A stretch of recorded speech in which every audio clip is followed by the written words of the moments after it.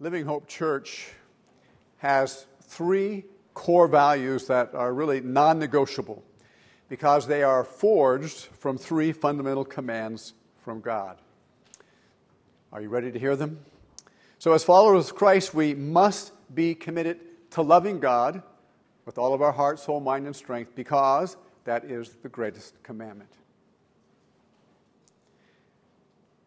Embracing that command then launches us into loving our neighbors as ourselves because our neighbors are made in God's image.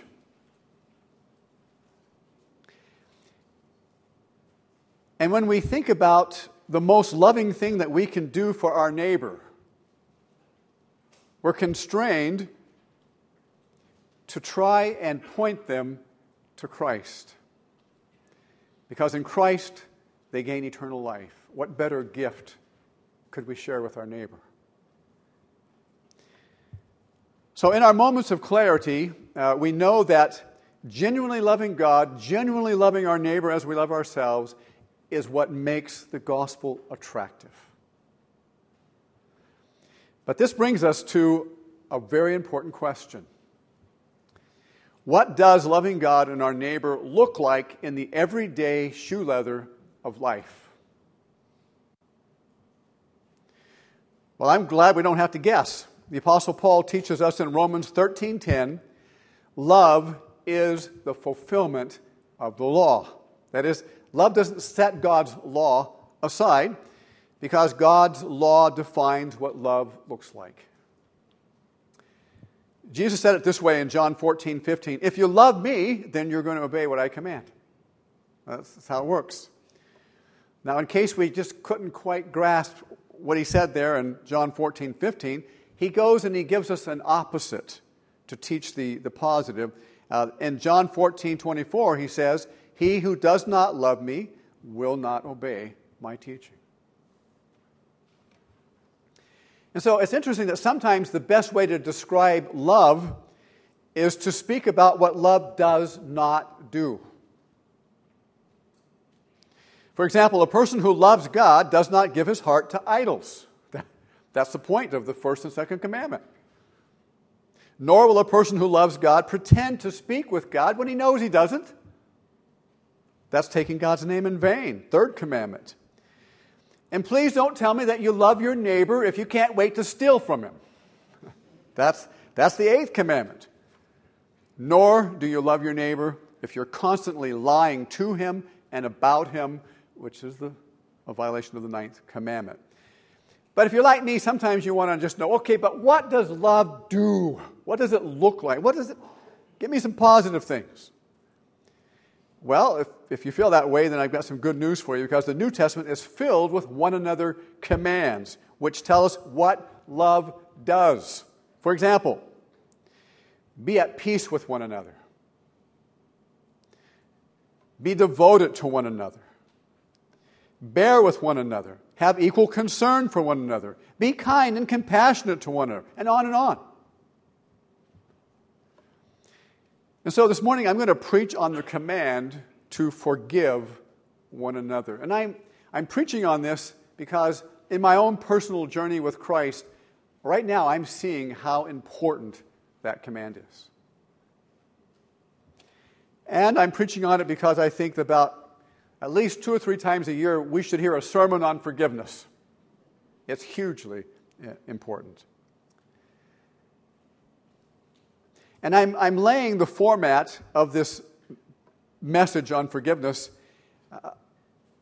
It comes from a biblical counseling manual entitled Self-Confrontation. I like that title because we're not going to grow up in Christ if we don't know how to be honest about ourselves. You have to be honest about yourself.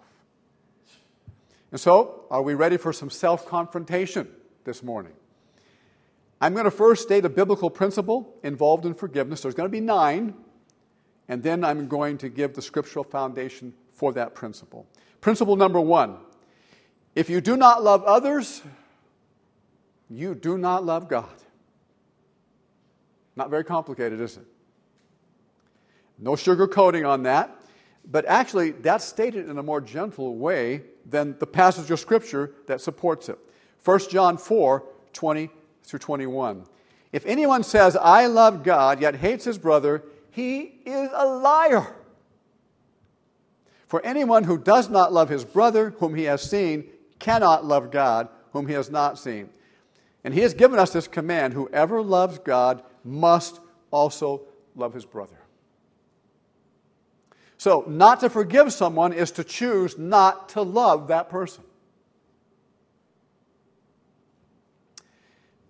Some of you may be thinking, oh, but Pastor Mark, you just don't understand my situation.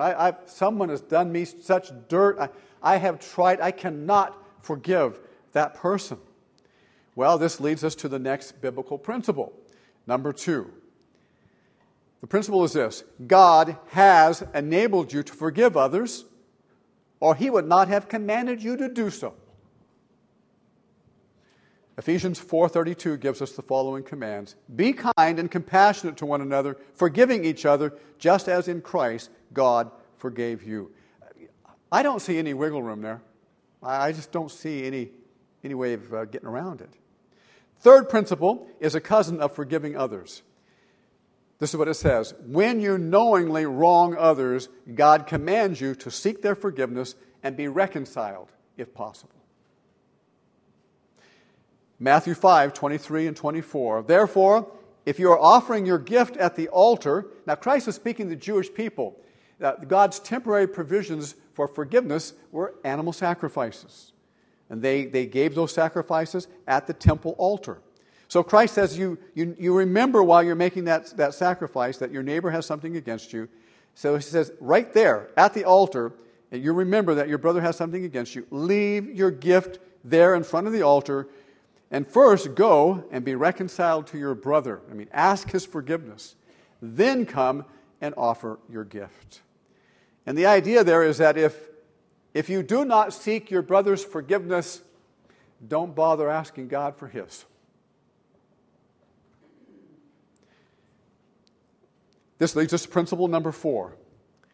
If you, as a child of God, do not forgive others, then God the Father's forgiveness of your current sins will be withheld. That's kind of an interesting statement, isn't it? It's a sobering statement. Here's the scriptural support for it. Matthew 6:14 and 15.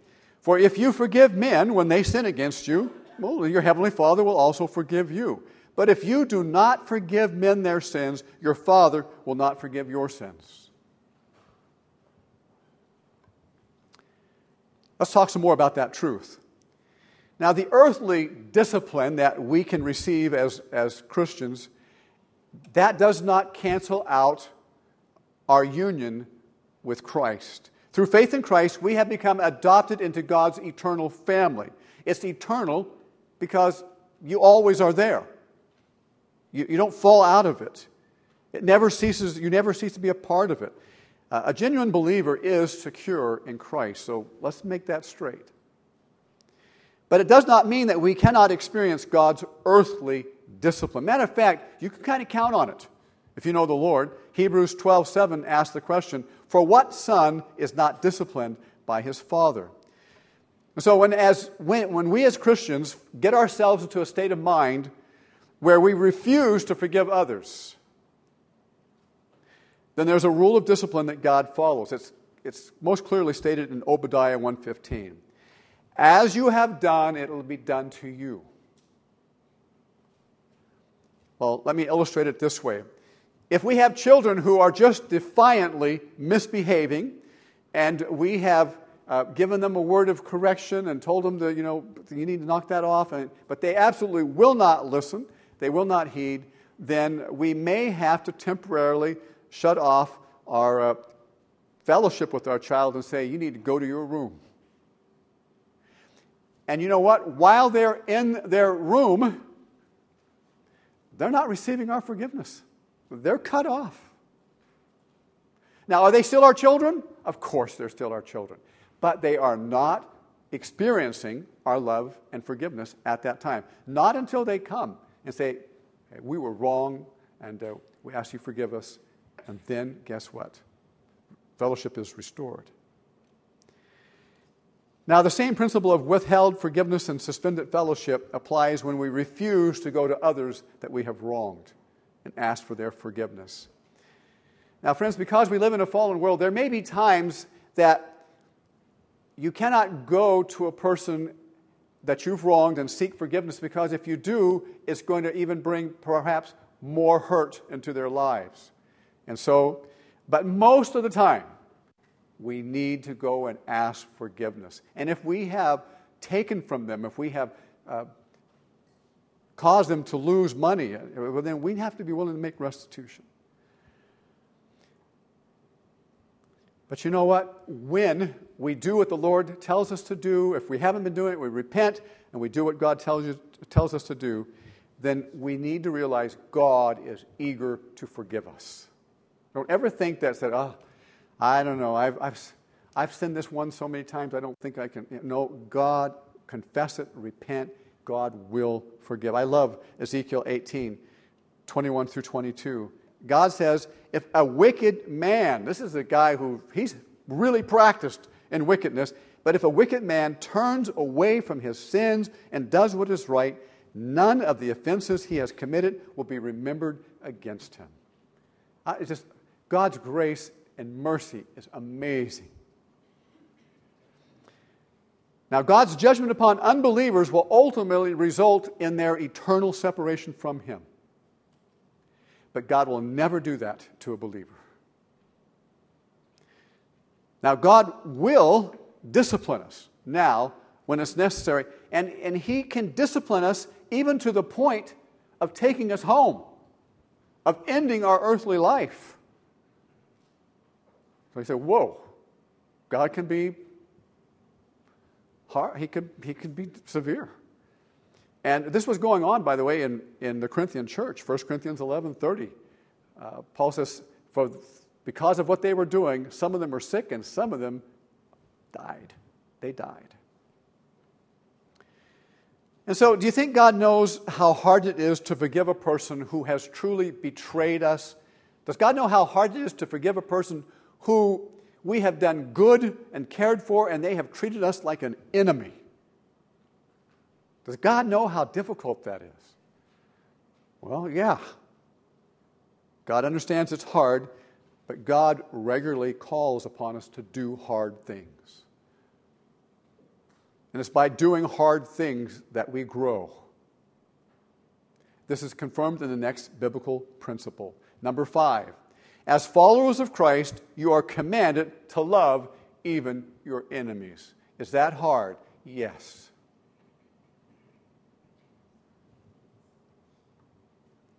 Jesus states it in Matthew 5:43 through 47.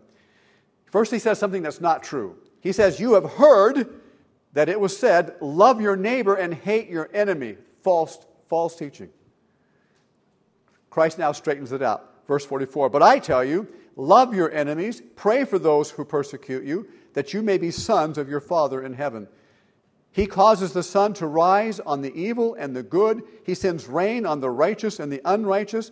And if you love those who love you, big deal, what reward will you get? Are not even the tax collectors doing that? And if you greet only your brothers, what are you doing more than others? Do not even pagans do that?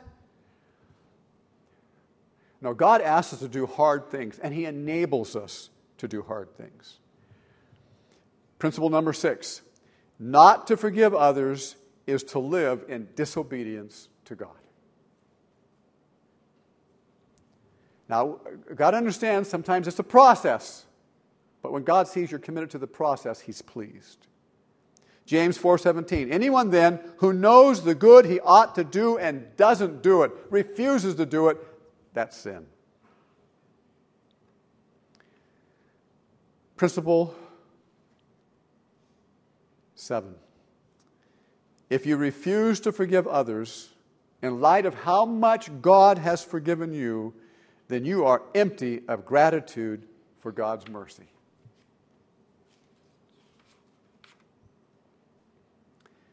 Luke 6:36, be merciful. By the way, to be merciful requires forgiveness. Be merciful as your Father is merciful. Now, I want to probe that a little bit. Let's say a woman is brutally raped. Is she supposed to forgive that man? Yes. She will need to start the process of seeking God's strength to forgive him.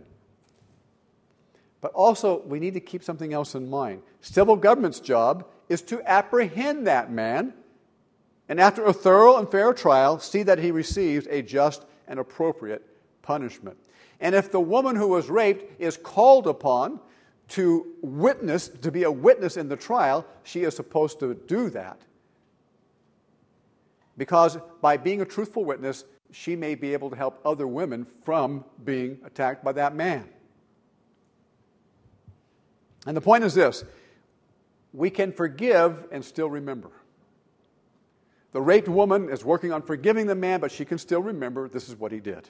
She could testify. And the woman who was raped can hate what the man did, but still trust that God can and will make good come from that evil act. Friends, it does no good for us to drink a poisonous cup of hate in hope that it's going to kill the person who wronged us. Principle number 8, refusing to be merciful to others means your heart has not been changed by God's love and God's mercy to you. Matthew 18:21 through 35. This is the primary text, and I hope open your Bible and follow with me. This is not going to be up on the screen. This is a rather famous passage. Then Peter came to Jesus and asked, "Lord, how many times shall I forgive my brother when he sins against me? Up to 7 times?" But Jesus answered, "I tell you, not 7 times, but 77 times." That is, don't keep a record. Let me bring this in right at this point. We're all a church here, Living Hope Church. If there's a member of this church who is constantly wronging others, doing dirt to others, then you know what? It's the responsibility of the elders, when they know of this, to go to that person, to reason with that person that they need to repent. And if that person will not listen to the elders, they will not listen to the church on this matter, then all we can assume is they're not believers. And you treat them as an unbeliever. Do we hate unbelievers, by the way? No, we don't. But we just recognize that they're not a part, that they're not a member of the true and living of the church. Verse 23, we're going on.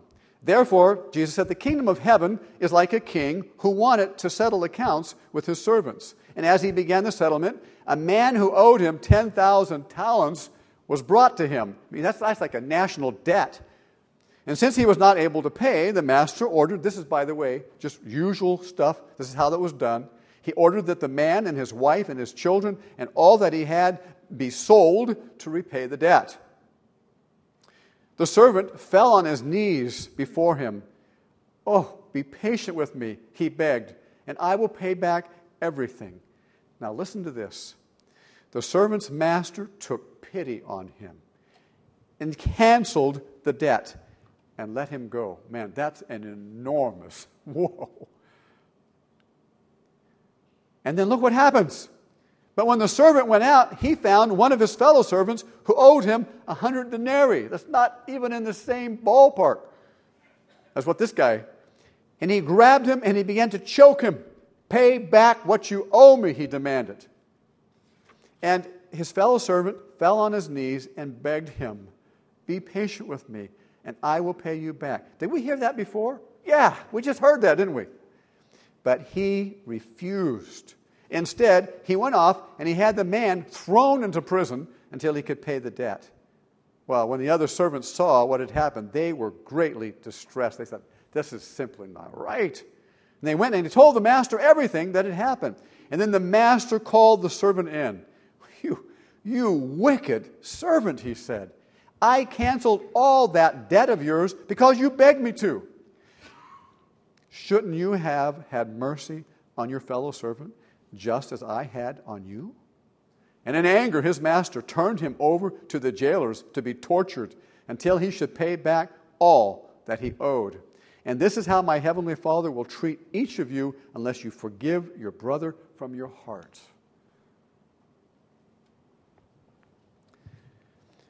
Principle number 9, refusing to forgive others, which is a sin, means you have not made a biblical confession of that sin.